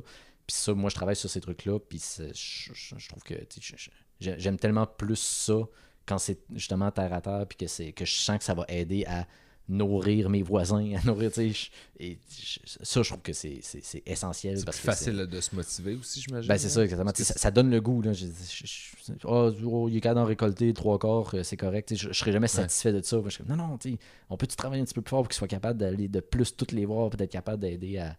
Fait que ça, c'est le genre de truc que je peux... En gros, tu passes 8 heures avec un brocoli et une flashlight là, par jour. Si j'ai bien compris tout ce que tu m'as expliqué. Ouais, plus 10, 12 heures. Là, 10, 12 avec jusqu'à ce qu'elle flash. En tout cas, Ah, j'en veux une autre. Juste, Ouais. je travaille fort. Tu fais quoi, Denis? Hey! Tu vas Je suis réveiller occupé. le brocoli. Ouais, fait que c'est ça. Ah, c'est Mais tu sais, malade. sinon, il y a plein d'autres affaires, mais c'est ça, là, j'essaie de penser. Ce que t'as le droit de dire, C'est ce que ça, t'as le là, droit de mais dire. ça, c'est que c'en est un c'en est un projet qui est sorti public, puis sur lequel on travaille, puis que je trouve quand même très cool. Là, de Ok. développer ces yeux-là pour des robots, pour les aider à voir ce qu'ils ont autour d'eux, pour être vraiment plus efficaces, pour qu'on arrête de gaspiller des affaires, puis qu'on soit pas limité. Mais je trouve ça écœurant parce que c'est ça. C'est que, tu sais, tu peux m'expliquer le principe, puis je fais OK, c'est beau. D'un, j'avais pas saisi à quel point la lumière, dans le fond, un sensor, les yeux de robot, ça va être un sensor, la lumière est impliquée là-dedans. Fait que là, je catch comme à quel point tout est dans tout. Là. Tout Je sais est que ça dans sonne tout, poche, comme tu dis. là, mais Ouais, cette espèce de. c'est ça. Quand t'es pas dans le domaine, fait que ça, c'est fou, tu sais. Mm. Puis, il y a toute autre affaire que tu te rappelles vite d'application de. De la lumière. C'est que, tu sais, on travaille beaucoup pour justement détecter. Moi, en fait, officiellement, mon groupe, c'est le groupe détection, de système de détection. Fait que nous, notre objectif, c'est de détecter des affaires. Fait que, tu sais, quand je te Ok. disais d'avoir des trucs qui sont capables de dire, il y a du méthane là-bas, puis t'es à 100 mètres, puis de voir où est-ce qu'il y a des fuites, puis des machins. Il y a ça. On a des trucs d'une technologie brevetée sur laquelle on travaille vraiment fort, qui est de voir c'est quoi la qualité de l'air. Donc, un Ok. machin que tu plugues en quelque part, là, que tu mets là, puis il va te dire, voici ce qu'il y a dans l'air autour de toi, il y a beaucoup de poussière, il n'y en a pas beaucoup, parce que c'est extrêmement dommageable pour la santé, la poussière. Là. On s'est vraiment sous-évalué. Présentement, c'est en train d'aller chercher un petit peu plus de reconnaissance publique, mettons, là, on respire vraiment de la cochonnerie, là, de façon générale. OK, dans le sens que tu veux dire qu'on a négligé longtemps la qualité de l'air? C'est pas tant qu'on l'a négligé, mais c'est que c'est très dur à mesurer, puis c'est très dur de faire, comme je te disais tantôt, de faire la corrélation entre voici ce qu'il y a dans l'air, puis voici l'impact que ça a sur ta santé. OK. C'est dur de faire cette corrélation-là si t'as pas les bonnes mesures, si t'as pas les... Fait que nous, on essaie de développer des technologies qui sont beaucoup plus simples, beaucoup plus efficaces, où on sait comment la lumière interagit avec la poussière. Fait que, mais là, si elle interagit de même, on devrait peut-être se faire un setup qui ressemble à ça. Puis on est en train de développer des choses qui pourraient servir à faire ça pour beaucoup plus facilement voir la qualité de l'air. Puis on l'a vu avec la pandémie, que la qualité de l'air avait un lien direct avec les transmissions de virus, entre autres. Fait que là, on se dit, peut-être que pour les prochaines pandémies, ou même de façon générale, sans que ce soit des pandémies, juste les maladies qui sont transmissibles par des aérosols, si on est capable de dire, tu mets une affaire là, dans les écoles, là, ils disaient la qualité de l'air était très... si tu as des façons beaucoup plus simples de déterminer la qualité de l'air dans tes écoles, puis dire, ben là, il faudrait qu'on améliore l'aération, ou dire, hey, dans cette salle-là particulièrement, je pense que l'aération marche mal parce qu'il y a vraiment beaucoup de poussière, ben les jeunes allaient peut-être dans l'autre salle à côté pour votre cours. Ce genre de choses-là pourrait beaucoup aider, je pense, de façon générale. Puis là, c'est peut-être un exemple qui n'est pas nécessairement le meilleur, mais ça reste que... Non, c'est un super bon exemple. Je savais même pas que ça n'existait pas. Ben ça existe, mais souvent, c'est que c'est des patentes qui sont comme dédiées à un type de poussière bien particulier. OK. Puis c'est ça. Ou s'il voit pas ça, il dit rien. S'il voit pas ça, il dit rien. Ou des trucs que c'est, ben là, il est capable de vraiment être précis, sauf que il récolte la poussière, pour ça tu l'amènes dans un lab, puis dans 3 jours, il va te dire, finalement, tu as été exposé à bien des affaires depuis 3 jours. Fait que tu sais, quelque chose qui est comme en temps réel, qui fait juste dire, il y a ça, il y a ça, il y a ça, autour de toi, c'est beaucoup plus rare. Il y a des choses qui existent, c'est pas... Mais il y a rien de... Vraisemblablement, il y a rien de suffisamment user-friendly, petit, pas trop cher, qui permet de faire fumée style. C'est ça. Un détecteur de fumée, c'est bien cool, mais c'est comme bip, bip, bip ou pas quand il y a de la fumée. C'est pas nécessairement... Présentement, ce que toi et moi, on respire, je décide de l'apprendre, c'est pas nécessairement de l'air sain. Okay? C'est pas parce que c'est chez nous, c'est parce qu'on est en ville. Puis, tu sais, ça, un détecteur de fumée, il va pas détecter ça puis dire, voici exactement pourquoi est-ce que... Mais cette logique-là du détecteur de fumée appliquée à la qualité de l'air, c'est ça, exactement. Ça, c'est le genre de choses qu'on essaierait de développer aussi. Puis on a plein de... On est actif là-dedans. C'est malade, pour vrai. Je trouve ça fou. Tout avec la lumière. Tout avec la lumière. C'est pas comme on prend la poussière, on fait comme... Il y en avait beaucoup. C'est juste, on regarde des affaires qu'on voit pas. Toi puis moi, on la voit pas. Là, les petites particules qu'on respire, on les voit pas dans l'air. Puis je parle pas de gaz, je parle vraiment des petites particules... Fait que dans le fond, c'est juste de mieux observer. C'est majoritairement de mieux observer. Parce que utiliser des lasers pour tirer des drones... Ça se fait aussi, mais moi, j'essaie de pas trop toucher à ces affaires-là. Parce que oui, tu peux interagir avec un laser, tu peux tirer sur des affaires si tu veux, là, mais moi, c'est beaucoup plus le côté de recevoir et observer. Fait que je suis dans le groupe détection, c'est vraiment ça. Là. Fait que c'est de recevoir, observer, comprendre. Parce que tu peux recevoir du signal, puis tu sais pas comment ça interagit avec le truc. Tu sais pas, j'ai reçu 8 photons, cool. Ils viennent d'où, pourquoi? Fait que, de savoir comment tout interagit ensemble te permet d'aller chercher de l'information vraiment que tu veux dire, ça l'interagit de même, ça veut dire qu'il y a présentement tel type de gaz qui bouge à telle distance.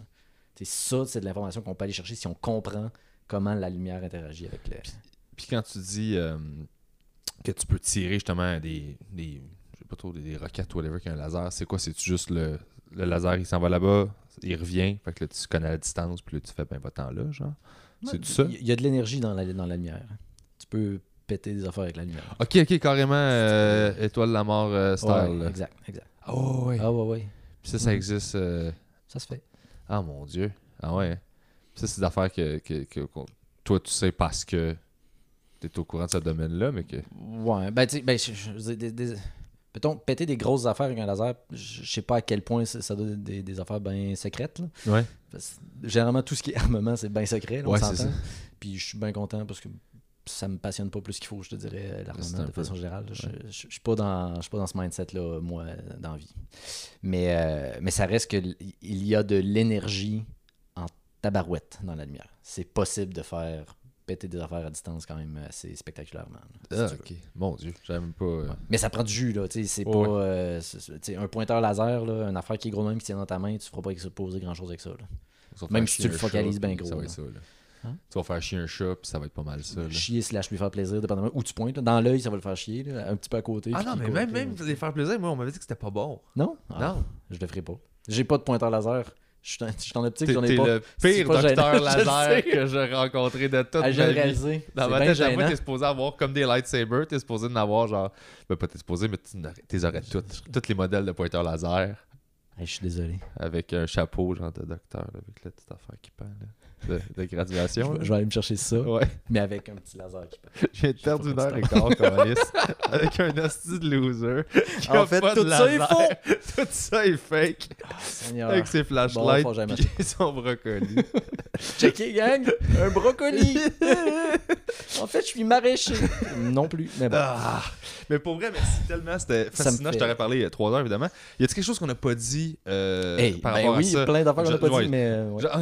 On a-tu résumé l'entièreté de ton champ d'expertise? Moi, je pense qu'on a fait le tour de la physique. De la physique. Dans l'univers, on part d'ici avec toute l'information qu'il nous faut. Là. Ouais, mais c'est Ouais, cool. non, rien d'autre. Ah là, ça va être une vidéo pour les complotistes. Ils vont faire, ben non, mais je vais l'écouter. Je sais tout. Je sais tout. Physique. 1h15, il l'a dit, le Ouais. gars. Y a-tu parlé de COVID? Non. Il a pas parlé de COVID. Ben oui, en fait. J'ai Ah ouais. parlé de pandémie.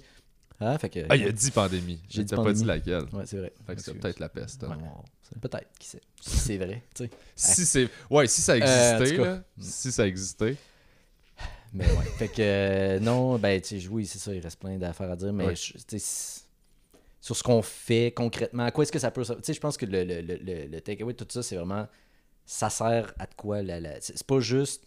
L'étude de la lumière, c'est pas juste de s'amuser à dire, voici pourquoi le ciel est bleu, ça, c'est quoi un arc-en-ciel. Tu sais, ça a des applications dont on se rend peut-être pas compte. Tu sais, un lecteur DVD, ça utilise des petites diodes laser. Tu sais, les caméras, c'est de l'interaction entre la lumière puis un détecteur qui est dans le fond qui fait l'équivalent de ce que notre œil fait, qui est de dire qui venait de tel endroit, il y avait telle affaire, fait que je peux te le transformer en image.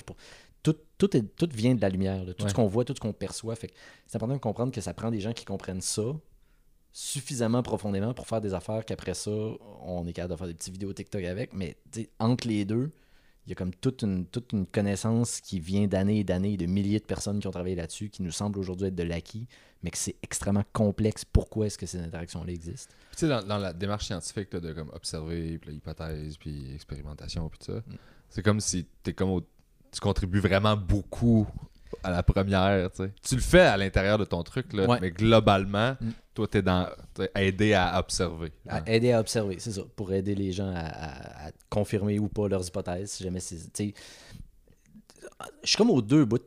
Je suis au bout pour aider le monde à observer, puis je suis aussi au bout où, une fois que les gens ont observé, ont concrétisé leurs hypothèses, ils ont confirmé leur truc, ils ont réussi à développer de quoi, puis ils ont dit hey, c'est de même que ça marche. Ben moi, à l'autre bout, je fais comme hey, je vais utiliser ça pour permettre à l'autre d'autre de repartir dans l'autre chemin. Fait que c'est comme faire le lien entre les deux. Là, parce que je peux pas partir juste de concepts flous. Faut que je parte de concret, de quelque chose qui a été prouvé. Fait que c'est une grosse boucle, là. C'est une belle grosse famille, là. On travaille ensemble à essayer de tout développer puis à se challenger puis à dire mais là tu penses à telle affaire, mais attends un peu, je vais te développer un senseur, il va te dire si c'est vrai ton affaire, mais je vais utiliser l'hypothèse de l'autre pour développer ton senseur pour que tu puisses. C'est un gros monde, une grosse boucle. Puis... T'as-tu déjà eu genre des trucs de secret professionnel que t'étais comme oh man, ça m'aiderait tellement pour lui d'utiliser l'affaire de là, mais genre j'ai pas le droit là, de prendre ça puis de faire ça? Pas vraiment.